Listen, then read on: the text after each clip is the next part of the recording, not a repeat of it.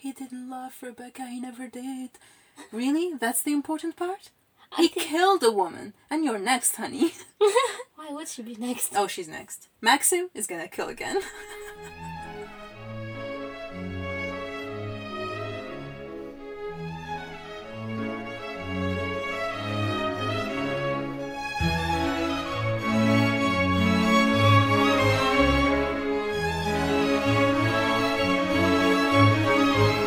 Welcome to the Books and Bum Rolls podcast. I'm Paulette. I'm Juliette. You know when we will get good? Yeah, pat yourself on the back. Go on. I mean, if we read a book that we really dislike, and you can still make a good episode about it. If it's something I passionately dislike, it's yeah. great. It's... When this, this thing of... don't even know what to say about it. That was it. Alright, let's get right on to it. When did you finish the book? I finished it yesterday. Okay, me too. So today we're doing Rebecca by Daphne du Maurier.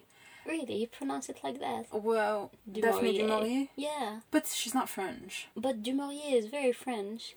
It is definitely French. Yeah. So, I'm just gonna say Daphne du Maurier. It just sounded weird to me. Daphne du Maurier sounds worse. Weirder? Okay. Yeah, so this book was out in 1938. Yes, between two wars. Yeah. And written between the two wars, too. And I think it describes also the 30s, when it's happening. Yeah, it is happening late 20s, early 30s. There's no... no definite date. Yeah, something. No, I mean, not that I remember from the book, any definite... Like, the only stuff that I got that could indicate somewhere the period is the costumes and the cars and that. And maybe a reference to a war, but I'm not sure. A general impression. Well, I loved it. Okay. Yeah, I loved the book. But the thing is, I'm more interested in your opinion, because I've seen the movie so much, the Hitchcock movie. And I knew the story, and I don't remember a time when I didn't know. So I don't even remember my first impression, so I'm really curious about you. That's heartbreaking for you, because I was absolutely stumped. I was expecting a few things, definitely. The minute they mentioned the cottage by the sea, I was like, okay, Rebecca isn't that angel everybody's describing, she's a cheater. Really? Yeah, completely, like from the get-go. Not from the get-go. No, not from the get-go. I mean, from the second they mentioned the cottage. Really? Yeah. And they said, like, oh, yeah, she used to have spend nights here and have picnics. No, it tickled something somewhere. Yeah. I really thought that, okay, this is going to be the great discovery by the end of the book. They're gonna reveal that Rebecca was a cheater. But I did not expect the extent of it. It was something really big. I loved the book. I really loved it. So you didn't expect the extent of Rebecca's behavior? Or you didn't expect the murder? I didn't expect either Rebecca's behavior or the murder. Neither. I had a feeling. I didn't think that she was a cheater. Like, from the mention of the cottage and the way that they described her. A few words, a few expressions here and there. Her incredible beauty, the way she used to go, she does what she wants. Some of these things kind of gave me, like, okay. You're weird. You're twisted. It takes a twisted mind to understand another twisted mind. Because for sure, they mentioned the cottage in a very innocent way. It wasn't like anything weird was happening at the cottage. No, I was waiting for the downfall, because whenever I encounter a character that's either dead or far away, and they're described in such an angelic and perfect manner, okay, yeah, that doesn't work. Couldn't be this perfect. Exactly. For me, again, I don't remember my first impression, but just from this reading, because I've seen the movie too much, and I haven't read the book. This is my first reading of the book, but I knew everything already. Damn. I knew the murder, so there is, let's say, 3 big reveals. We have Rebecca being not the angel that she was portrayed as, and we have Maxim killing Rebecca, and we have the cancer, I guess, is the biggest reveal. It is the biggest reveal. And Manderley burning also. Yeah. So that's it. I knew all that. That's so bad. Yeah, so I didn't... Still, I love the book. Still, I enjoy it so much. I think it's the talent, the raw talent of Daphne du Maurier of setting an atmosphere. From the get-go, it's a very atmospheric book, if I can say that. I'm not sure. Yeah, you kind of feel it. Feel stuff.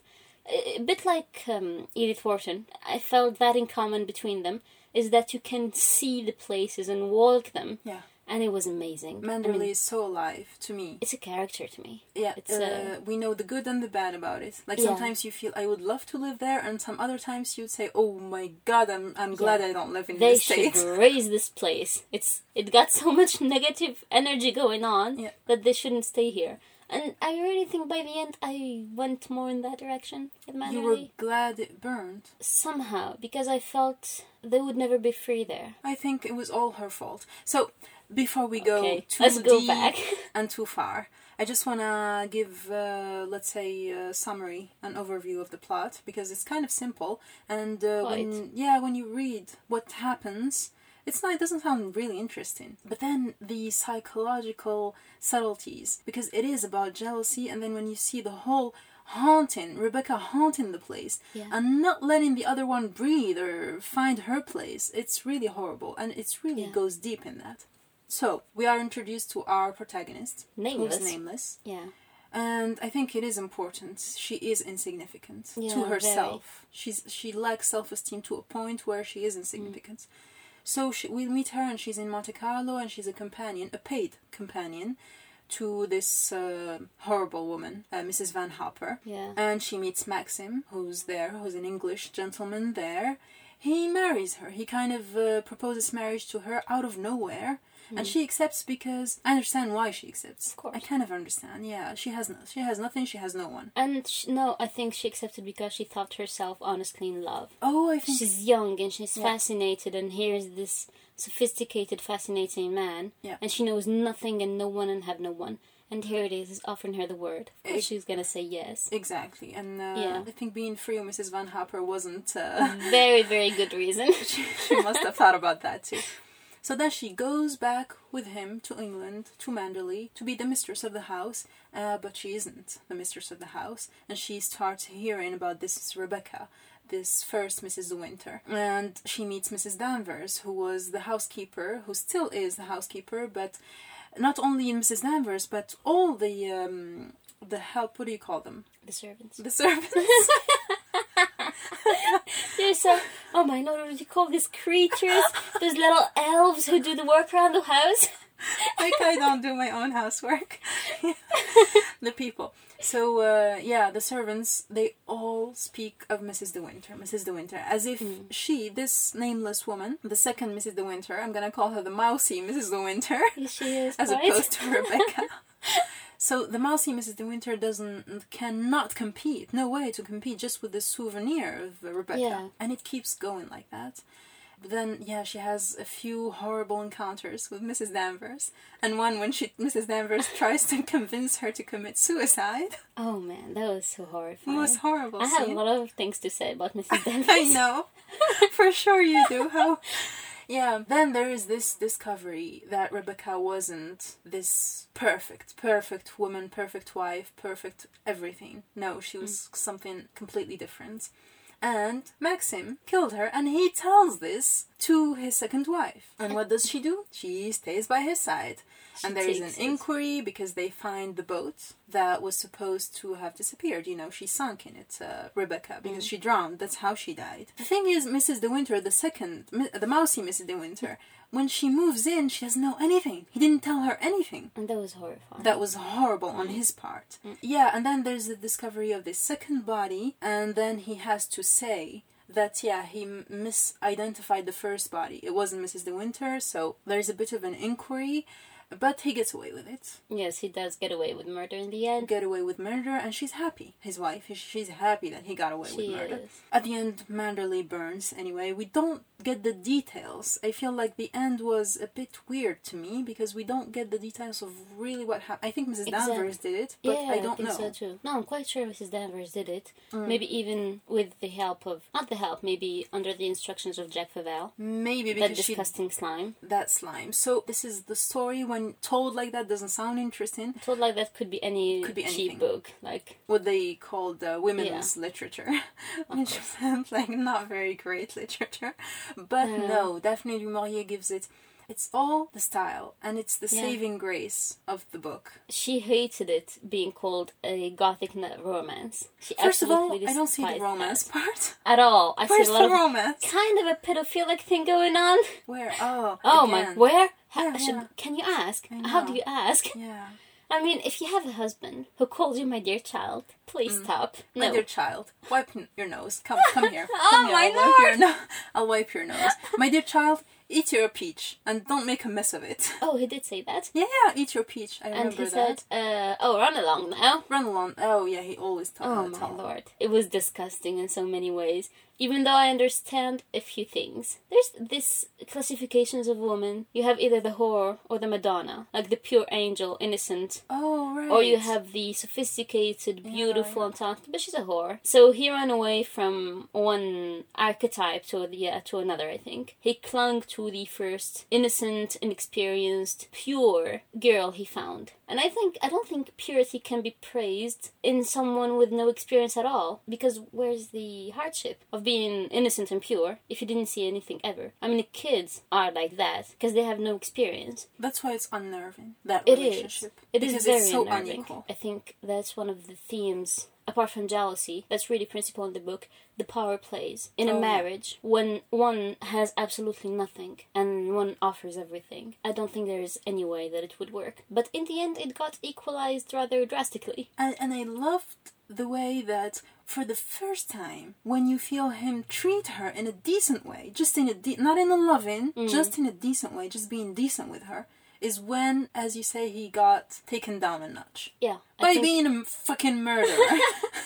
I think it had to be that way. I think some people do need a bit of slapping around to being humbled a bit. Some people do need some slapping around. I did not say it that way. And who's the superior one? Me, who took called the help. What do you call that? Yeah, there are so many things that I liked. I'm sure you're gonna say that because it's not the first time where it happens, where I hate the male protagonist. Of course you do. But seriously, like, I can't help it. And I think this is the worst of them. Really? Even worse than Selden? Oh, he's worse than everyone. Maxim de Winter is a douchebag. Such a douche. Not really. He's horrible. He's been horrible to her all the time. I don't think he was even courteous to her. Not even that. He was never felt any warmth coming from him, not tenderness, and he knows she has no one. You know, it's really difficult for someone to be taken from. I don't think that's true. We have many scenes, especially at the first. Oh yeah, wipe your nose, dear child. That's endearing. Yes, that's very kind of him. I mean, okay. In all seriousness, we have a lot of scenes at the start of it. Yes, he is absolutely unfeeling and considerate of her situation, being absolutely ignorant of the word he's taken her to.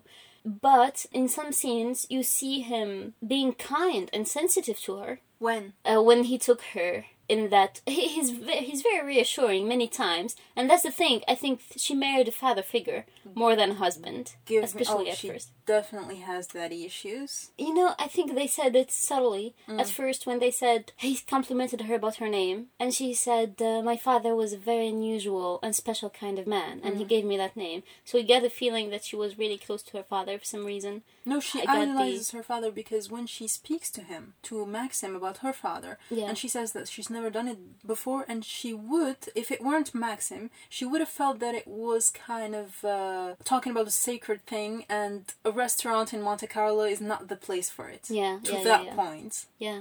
So when she did it, she was surprised at her own behavior. So yeah, there is that point. But I asked you to give me one example. Okay, the first ever time we nearly meet Maxim, we really hear him speak, and he was considerate to the little mousy servant. But I think you're seeing his behavior, first of all, in contrast to the gross behavior of Mrs. Van Happer. No, they described that this is what Mrs. Van Happer does. She describes also the reaction of people. How men would just relax in their seats because they realize she doesn't matter. They don't have to stand or show any courtesy.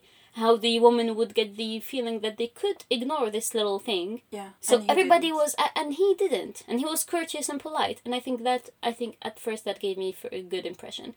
And in many other ways, when she embarrasses herself or she feels like it's the end of the world. And I felt that, really. Her gaucherie, the feelings that her low self-esteem, it really spoke to me. And her constant daydreaming, I absolutely loved that. And in those moments where she feels like it's the end of the world for some stupid, silly reason, he does help her out. Even though all of that... He does. He ignores it.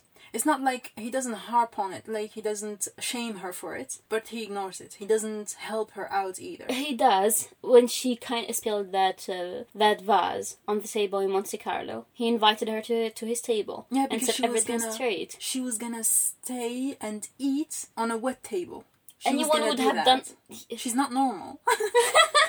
So your explanation is either he's a little bitch or she's not normal. No. I mean, that's kind of a trap. Because at first, he gave me, too, a good impression. You like him. Because he behaves towards her in a decent way. Not as a servant, although she was in a subordinate role completely. To Mrs. Van Hopper. And Mrs. Van Hopper didn't have to treat her in such a rude manner. Even being her employee, she didn't have to do that. And I think him being also an English gentleman...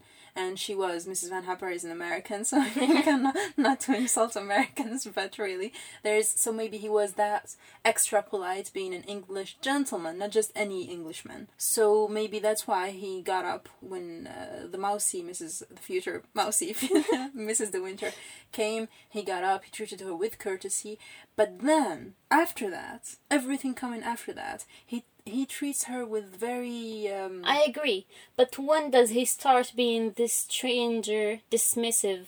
When they go back to Manderley? The second they go back to Manderley. Yeah. Before, she really describes their few weeks in Venice as absolutely... Yeah, but I don't discovering a laughing, tender, kind Maxim. Remember... She's narrating this, and I think she is unreliable. Yeah, she's very naive. And so is he. No, he's not naive. No, not naive, unreliable. I mean... Old douche, what is he, naive? I really don't think it's very simple. It would be very easy to vilify Maxim, but I really don't think. I think he has a lot of good qualities. He doesn't need my help to vilify. I really wish the next book has some good mail in it. I hope too. Because I really hope so too, because really this is not great. He never had enough consideration for her opinion, ever. He never did that. Because, he rushed her into marriage. He didn't even give her time to breathe. I don't think she had time to think about it. And the fact that she didn't have a wedding, and I'm sure he didn't even ask the question. Like, did she want someone to be with her? Did she? And I know she has no one. She's ignorant of some basic things. And he isn't. And that's why I don't think he's a kind man. Because, let alone loving her, I don't think he's even close to loving her. I think he's not even kind to her. Okay, I don't think that. I think he's let me just finish my... there's just one detail, for example. Okay. She goes back to Manderley in not so great clothes. Let's say. In servant clothes. I mean servant. She was an employee of someone, and now she's a mistress of a big estate, and she didn't even have... And she was kind of ashamed of her clothes and didn't feel good about them. He's a rich man that comes from a tradition that understands what a bride is and all the ceremony that comes with it, and the fact that she must have had trousseau. If she were lucky enough to have like a good, real marriage or anything like that, she didn't, because she has no one to think of these things. And she was alone. She was married alone. And I know a man in his position knows this. Knows that she's gonna have a maid. That maid is gonna see her underwear. Okay. I agree with you completely into that, but I think there's a deep psychological reason. There's a bit of a defense mechanism, I think, going on. With him? Kind of a teenagey thing of I want to erase absolutely everything and start from zero. A bit of a childish reaction. On his part? On his part, yeah. After the murder and the catastrophe that we really don't know about. We just meet a man that looks tortured and everybody thinks he's grieving his wife. Afterward, we realize he's just dealing with the fact that he murdered her. And then I think he has this kind of reaction, defense mechanism of, I want to start over from zero, as if absolutely nothing. And he says it at one point, I want that everything that happened before that point a year ago to never exist. So he wants to erase everything. He doesn't want anything to happen now like it happened before. He doesn't want anything in common. He tells her to never wear black silk, black satin, and pearls. As in to never become sophisticated and wear good clothes. Yeah. And to not do the great marriage and the trousseau and the whole thing. because he said, and it's completely inconsiderate of him, I agree with that, but you kind of understand the reasoning behind it, the mechanism. No, I get it. If he's trying to erase things, He I get is. it. But then he takes her back to Rebecca's house, with Rebecca's things still intact, with Rebecca's servant and devoted almost mother still there. How is that not... that is such a lack of consideration. That is so mean. That is just cruel, plain cruel. No, and I really think in doing that and not telling her everything, he goes again in the, I'm gonna erase everything, here's the new woman, everything is gonna start up again. The old wing is closed. Oh. We're gonna open a whole new side of the house. And he did prepare the whole new wing for her, so she wouldn't have to. So I don't think he is inconsiderate in some ways, but I think in other ways, he doesn't really think about her. But in some ways, he is a kind, sensitive man. And I really do believe he's not completely a douchebag. I don't think he has a shred of kindness or sensitivity. He has I don't nothing. think we'll ever agree about any male lead ever. No, because the thing is, I don't see it. If you're trying to forget things, how could you keep a shrine to Rebecca in the house? He didn't really keep a shrine. Her room was intact. That wasn't him. I That know. was the crazy lady with the boner. I know. I know.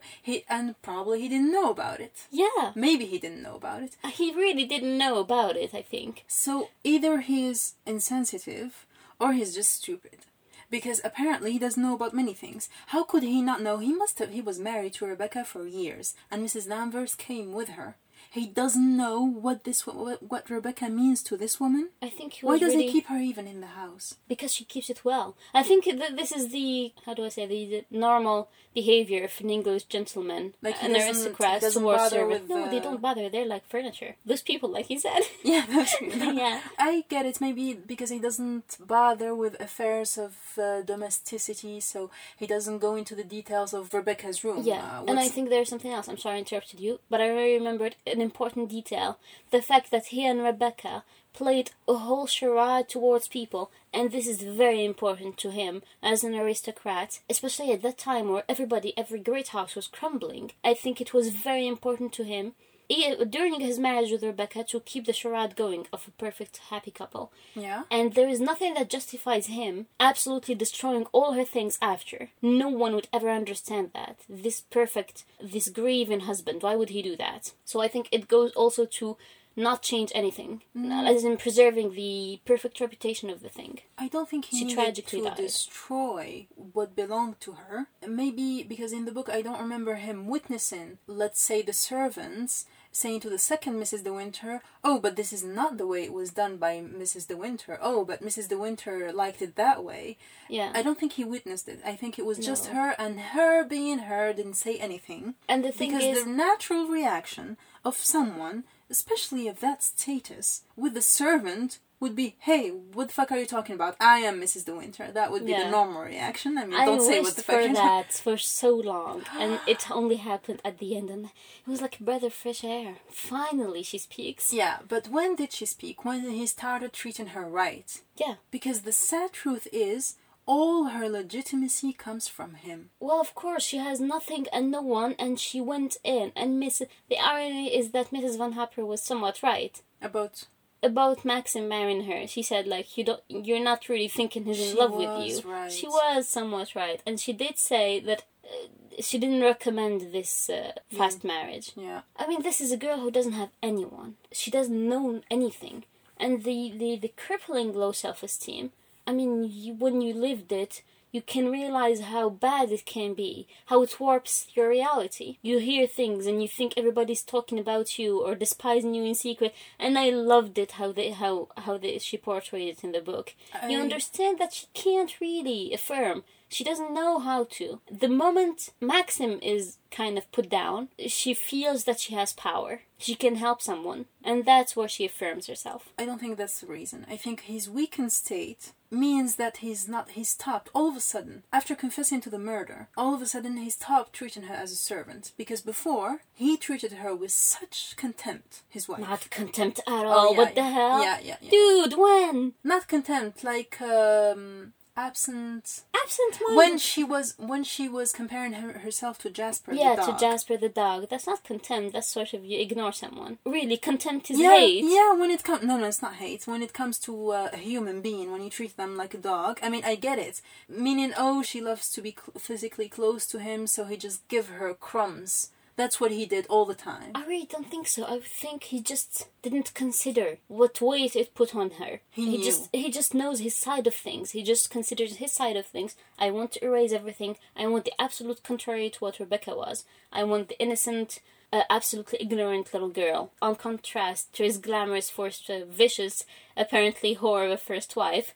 And this is it. He really doesn't consider the weight it puts on her. But I don't really think there is any thought of harming, like consciously wanting her to be... I didn't mean that. Contempt is terrible. No. Doesn't mean... Meaning someone that doesn't... that you are so insignificant to him. And she was. She was insignificant. He needed her to be... to fill up that hole in his life that a Mrs. De Winter must be. You know, he had an idea of a kind of a harmless Mrs. De Winter, because now, after his experience, he needed her to be what she was, really. But he didn't give her anything. He didn't treat her as a real human being, as a complex human being. And he knew things about her. He knew about her shyness. When he kind of shamed her also, and almost in front, I think, of Frith or of Mrs. Danvers when she breaks that... it was terrible. Yeah, he didn't do it in a way of, so Mrs. De Winter do it, so you're dismissed or something. Like, he didn't stand up for her in a way that she needed it, because being in that position, she was almost the equal of the servants. I think I agree with that. I completely agree. Okay, but you have to consider the perspective of who he is, who he was born, what he was born to. He doesn't know anything about what she feels like. He doesn't know how intimidating. This was home for him. This was his right. He knew where he found her. He knows, but he doesn't really know. He doesn't understand that this is sort of like going to Buckingham Palace and suddenly becoming queen. This is really very far away, and I don't think he has the perspective of seeing that, of seeing any of that. I don't think any of us do. I don't think we can just naturally embrace someone else's perspective or even understand what's going on in their mind. I don't think we do. So why are you so hard on him? It's an effort we make. And it's an effort we make, and sometimes we make it with strangers. As far as just if I'm interested in someone, just interested, not even loving, not even nothing, just interested, I try to see what's going on in their life. Where do they come from? What's going on? How do they see things? How do they feel? He doesn't make one effort towards that. I agree with that. Do you realize the start is rocky in this relationship you're talking about? You're going to make the effort. Maybe the start is going to be a bit rocky. Yeah. Yeah, a bit slow. This book, it happened in the span of a few months. We have a man who killed his wife, who's trying to absolutely forget anything. To get on with his new one, he must tell her the truth somehow, or tell her some of the story. And it doesn't happen until he has to. And I think if the boat incident didn't happen, it would have taken years. I actually get why he wouldn't tell her, because you need to trust someone so much and be so sure of them. Yeah. And even if you were sure of their love, because even if I loved someone, I wouldn't stand by something like that. Love doesn't even come into it then. It's not part of the equation. Like the fact that he murdered someone. And she stands by him. Now he got lucky on that, so I understand why he wouldn't just come out with it right away. And for Franziska, as you say, it is short. It is very short, For confession of that. For confession or for understanding to happen, because he does feel very repentant in the end. He does say that he treated her terribly, and he was a very bad husband to her. When did he say that? At the end, he did it. At that scene, the confession in the library, he goes...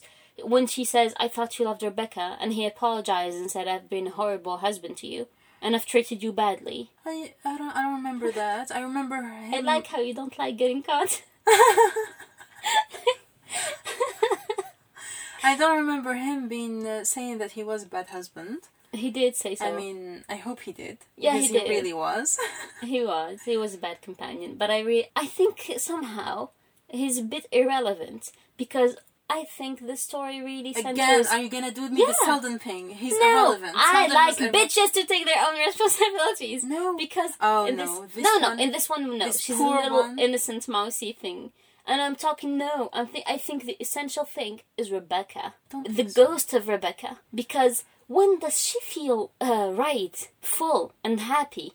When he says, the second he says, I never loved Rebecca. Yeah. When he reveals that she wasn't perfect. All of this obsession, this not irrational really, this terrible jealousy she was feeling towards a ghost, that you completely understand, that everybody keeps telling her again and again and again, in subtle and sometimes really direct ways, that she will never live up to this Rebecca.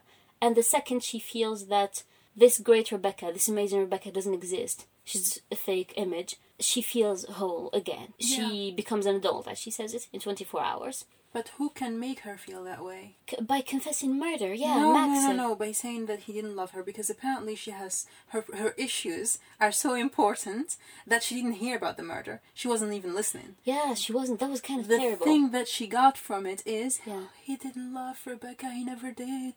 Really? That's the important part? He killed a woman, and you're next, honey. Why would she be next? Oh, she's next. Maxim is gonna kill again. You would know about it, wouldn't you? That's all I can tell you. This is the sequel. Maxim is gonna kill again. And the mousy Mrs. De Winter is gonna end up in many pieces. I'll tell you. Oh my lord, why? It's just you the know truth. What? I'm a truth teller. Do you really think Rebecca didn't bring it on herself? What? Because she cheated on the fuck? He's a douchebag. He deserves it. What the hell?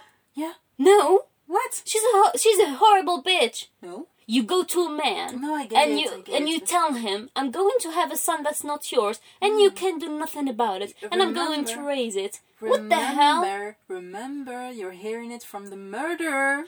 Okay. We can say that Maxim is an absolutely unreliable narrator, but you know what? I'm convinced that she was an absolute psychopath. Why? She was a sicko. No, I get it. From one scene. From one horse. The horse. I know. Who does that? I know. She's a psycho. I was doubting before the horse. I had my doubts. Oh, but then from what? The horse. Oh, when yeah, she from made the horse. bleed. Yeah. Just not even to, just like that. Oh, next time he'll learn his lesson or whatever. She was a child. She was young. I mean, that's sickness. That's madness, I tell you. Mrs. Danvers was very happy about it. Oh yeah, let's talk about Mrs. Danvers and her eternal boner.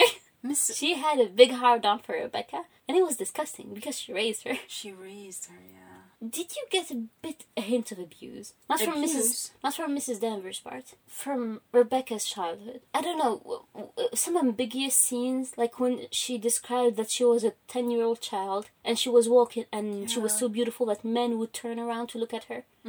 And it made me very uncomfortable. Yeah, Yeah. And it was Mrs. Danvers telling it. It was horrible. So I thought that, because this is one part I didn't like in the book. Yeah. That we don't get why Rebecca is this evil. We just get, oh, she's a bad woman. I definitely agree with you. I don't like Rebecca being the villain. That's why in my eyes, it's Maxim the villain. It is Maxim, the real villain of the book, is simply the murderer. And I don't care what she did. I don't find any redeeming quality to him. I'm trying to bring back the conversation to Max. You are trying real hard. Not get into that. Let's go back to Mrs. Danvers. So yeah, hard on. No, Rebecca. Did you think? I'm sorry, I interrupted you because you said something. You think the murderer is always wrong, no matter what. Of course. Let's say. That guy, I forgot his name, someone raped his kid and kept sort of harassing his child. So he killed that bastard. Is he in the wrong? Oh. Because the justice didn't do shit. They released him. I think on his, on a personal level, for his own peace of mind, he was right. I cannot think that he can just go on living knowing what that man did to his child, and he keeps doing. I mean, he keeps trying at least. Yeah, he's not. If we take it like, if you see the big picture, so what are the consequences of that kind of behavior? That becomes like everyone makes the law. You get a bit of a you settle your score with anyone. Would you care at that moment if it happened to you? No, that's why I said for your own peace of mind. I understand, but it is, I think, a primal level of thinking, which I understand because it happens to you. You cannot be distant from it. But let's say if you are a lawmaker. You cannot think at that level. You cannot think, oh, the bastard, he's a pedophile, kill him. Yeah, I understand that you get, but we don't see the justice system being that much of an amazing... No, I think it's all wrong. Wrong. I don't think prison is a punishment, and I think death is a punishment. We don't know. So the thing is, like, well, that's a whole other debate, but when you're saying, like, when is it possible for him to be justified in killing? And I think when we are talking about Maxim de Winter, he has zero justification, and he did it for his own mortified vanity, that's all. It was masculine pride, that's all, because I don't think so, because he couldn't have, he wasn't able to get out of the situation. He could have. No, I read about it, and divorce was absolutely impossible at the time. It's the 20th century, it's not 18th century. No, actually, I did read about it, and it was specifically in 1923 that a law was passed that only witnessed adultery could get you a divorce, and it was nearly impossible to get that, and Rebecca says so. She said that, because I didn't understand why did she say that it would be absolutely impossible to get rid of her, that this child would grow up to inherit his precious Manderley. It was because they played the role so well that there would be no witness, no possible way to prove her adultery. I get it, and he participated in the... He did, absolutely. He just kind of made his bed. But I don't think it would have been impossible if he actively tried to catch her. I think he could have. He didn't. I think... He never had her followed, he never had her... It could have been... I mean, his agent, Frank, could have done it. It's easy. She was spending the night on the estate. Yeah. It's not even far. I mean... That's the thing with Rebecca that I absolutely hate, and I think, really, if you push things so far, what do you expect in the end? Shit's gonna happen to your ass. You kind of provoke, just for the sake of provoking. Just for the sake of showing that you can do what you want. That's why I don't think she's a real character. I don't think... I don't like her as being a villain because, you know, the way... But again, why I like the book being as it is, it comes from Maxim. We're hearing it from Maxim. And the fact that... Like, if I killed someone, and I would confess to you, I would tell you that... Oh, you don't know what they did to me. They did that, and they said that, and they berated me. Yeah, I wouldn't believe your ass. I would be like, what did you really do? Exactly. So if I see, I just saw red and you shot her. You got out of the house with a gun. Yeah. That's what he did. Yeah, he did. And he said that, like, he was gonna frighten whoever, her lover that was with her, he was gonna frighten them or something. I don't believe the word of a murderer, and that's what he is. And I think he did it, you know, of course, out of vengeance and all of that. Rebecca, as a character, we don't understand her motives. This is what I dislike. Because she's kind of described as a crazy nympho, and we don't understand why she's doing the outrageous sleeping around that she's doing, just because what, exactly? That's the thing, yeah. This is one thing that I really actively disliked. I would have loved to have some motive, some more depth into the character. But I think maybe it might have been intentional to keep this ghost-like, this sort of entity quality to Rebecca. She's not even human anymore. She doesn't have motives or reasons. She's just a thing. She's a presence. She's sometimes evil to some people. She's absolutely angelic to others. She's kind of otherworldly by this point. Yeah. Depends on who speaks about her. You know who I would have liked to have the point of view of? Beatrice. Oh, yeah. Beatrice is a woman of good sense. Yeah. And I would have wanted, if only the mousy Mrs. De Winter talked to her. I'm sure Beatrice would have said things right. And I'm sure if Maxim tells the truth, we could get the story from Beatrice. Beatrix disliked Rebecca, though. But she never said so. To the mousy Mrs. De Winter, she was almost complimentary. Not overly so as the servants and all the other people on the estate. Almost like Frank, like kind of you don't know where she is with her. But she never came like in a consoling, like to comfort the mousy Mrs. De Winter, to make her understand that there's nothing wrong with you. You're so much better than her. Beatrice was never, I think, because the mousy Mrs. De Winter never complained about anything. Her only good friend was Frank. I liked Frank. You know why I hated Maxim even more? In contrast to Frank. Yeah. How Frank was kind to her in a situation where Maxim was present and couldn't even lend his wife a hand, a helping hand. Frank was of her don't class. Need to love her. Frank was of her class. At the end, actually... Right. It's a class thing. Yeah, it is. He doesn't understand. It's not all a class thing, but it's a big part. It's a big part. You have to come from this word. I don't understand his lack of understanding of her, because when she says... about when she hid that thing that she broke. I think he's the one that says it's something a maid would do. Yeah, he Maxim, does. Yeah, he does. He did. And he doesn't understand that she was someone's companion. She wasn't a maid, but she was a paid employee. Exactly. And how can you lack tact to that point? I mean, you gotta be born into money and in a state like Manderley. So... to absolutely be detached of the real rest of the world. Again, I'm trying hard. Whenever Are you trying? I'm trying hard to make you, to rally you. Not gonna work. Once you listen to reason. I have a kinder heart, I think. It's my inner goodness shining. No, I'm gonna tell you what. You like douchebags. Why would you say that? Because you defended Mr. Darcy. Mr. Darcy was awkward as hell. Yeah. You always find an excuse for douchebags. No, so you're just a witch. You defended Mr. Darcy, the first douchebag we had to deal with. Okay, there's one douchebag I did. Frank. I didn't say anything, and he's the king of all douchebags. Because then you loved Mr. Knightley. Then you had. Is there anything wrong with Mr. Knightley? There's a lot wrong with Mr. Knightley. Do you want to fight, bitch? Come on. I'll fight you for it. That's not the thing. Is I really want to understand, because as it happens, we didn't choose, but as it happens, we've only read books written by women. That is weird, yeah. And almost in every book, there is this douchey man character that is supposed to be very attractive to the heroine because he mistreats her. And I don't understand this obsession. I really don't think he's attractive because he mistreats her. He's attractive because she doesn't know any better. She's innocent and inexperienced, and here he is, he appears, he's rich, and she feels like she has never been given any attention. And here he is, an aristocrat who gives her something. Of course she thinks herself in love, and you completely understand it. And from his perspective, I think being born into that kind of money, carrying that kind of guilt and weight, hiding what he is hiding, and the childish mechanism of, I want to erase everything, like this is point zero. And I won't tell her anything because this is point zero. She doesn't need to know anything. And we'll start over and nothing ever happened. I don't think that's what he was doing. Because if it were, he would have, first thing you do, give Mrs. Danvers the sack. Give her the sack.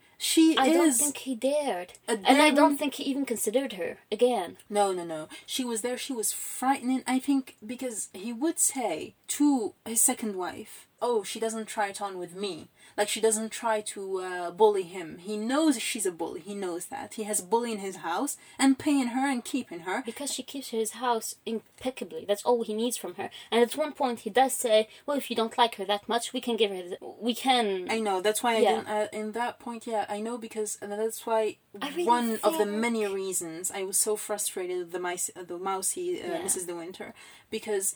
she should have done it. The first lack of respect that she got from any of the servants, especially from Mrs. Danvers, she could have just gone to him, oh, that one? I don't want her here anymore. I really understand it's frustrating. I mean, I understand completely how she's absolutely unable to articulate anything. It must be terrifying.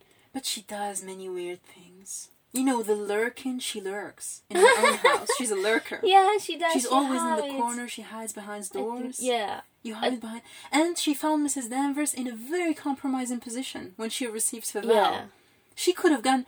If she were any normal person, she would have gone into the room, surprised them. Not try to hide yourself. Go on purpose, surprise them. And try to put Mrs. Danvers right in her place, back in her place. This is really coming from you as I'm going to say the word, as a strong, established woman. No. You know what? I understand this not just from her personality point of view, but add to that the position of a woman coming from nothing and having a man give you everything. Where does the legitimacy of your position come from? Exactly. It comes from him. And at no point did he come to her. Because he must understand that coming where she comes from, if she behaves like a maid, she was almost one. She was almost a maid. So have some understanding. If only he could make her understand that anything that you don't like in the house, change it. And Mrs. Danvers takes orders from you. I know, this sounds basic, like she should know that. She just wants to please. and I know that feeling of wanting to please and fucking everything up because of that feeling. But and you think you're doing good. You wanting to please is doing good. But actually reaffirming yourself and saying no and saying fuck off, no, this is not what I want. I understand. Works better. Yeah. But to get to that point, things has to happen in life. But in her case, what had to happen? I think in her obsessive mind, it was Rebecca. I don't think it was Rebecca. Because in the end it was Rebecca. No, because as you say, it was him not loving Rebecca. It comes down to him, not to Rebecca. I don't think so, because all he did was strip Rebecca of her power, and that everything was kind of a chain reaction. Rebecca's power came from him again, as her power, the mousy Mrs. De Winter, would come from him again. I agree. Her. Okay, in that I think in any relation, before entering any relation, any sane person, and again, that's not her. That's not her. Yeah, that's completely not her. She's alone. She's poor. She has nothing. There's no way it can be her. But I think any thinking normal person in a real marriage should enter with the thought, what am I bringing to the table? It doesn't have to be material, but you come with not something. at that time. Yeah. Not at that time. Exactly. Especially not at that time. Especially because one of the biggest mistakes she leaves the affairs of the house in the hands of Mrs. Danvers. Exactly. And she listens. She's a bit of an idiot also. Yeah. She listens to her with the horrible scene at the ball. I know.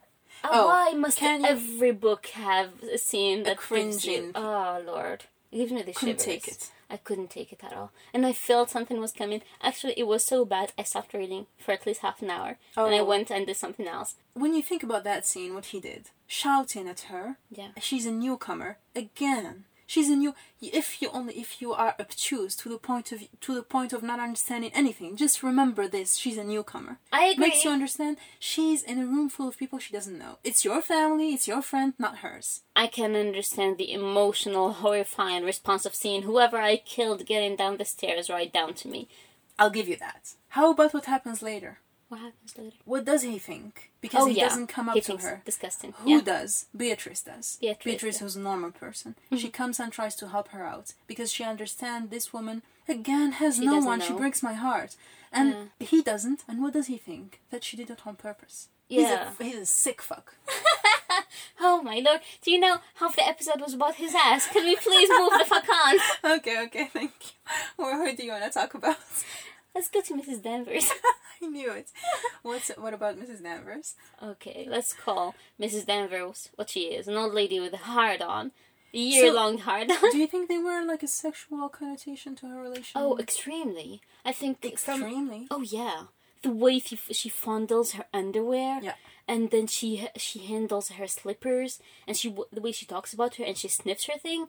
It was disgusting all over. And it disgusted me even more when you learn that she was with her since she was a child. Oh, maybe that makes you understand how could a woman as strange as Rebecca exist if she was almost the product of that demented old bitch. Kind of a worshipper at her feet since she was a child. Of course she's gonna grow absolutely twisted. But also, if you add the sexual thing that we don't know about, because I don't really fully understand what's going on there. Because at some point, she says to them all, I think in front of, not the judge, Julian, the magistrate of the county. The magistrate. Yeah. In front of him, and she says, like she was just having a bit of fun with you, man. Yeah. And I remember her coming back and laughing, dying from laughter, like laughing at you lot. Yeah. And she's talking about men. Yeah, it's kind of strange. She did that a lot, actually, when she said, in another instance, she said something like, she didn't care about men at all. She despised them all. Yeah. I think there was something going on there. The way she talked about some of the horrible things Rebecca did. The horse. The horse shocked me. The horse absolutely broke me. Then she said she cared about nothing and no one. As if it was the best thing a woman ever did. Like, what in the name of fuck? Like, this is a psychopath woman. This is someone without empathy, and you're happy? Like, what's going on? Some things they say, like, she used to come and lie down with me, and she used to let me brush her hair for hours. Okay.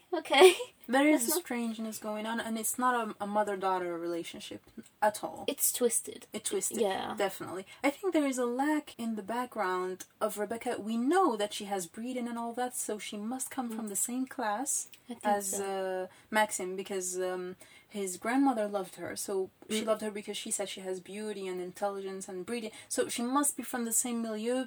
Otherwise, I think his grandmother would have found an objection. And maybe that's why, because of her class, that's why she fooled many people, because she behaved in a very lowly manner.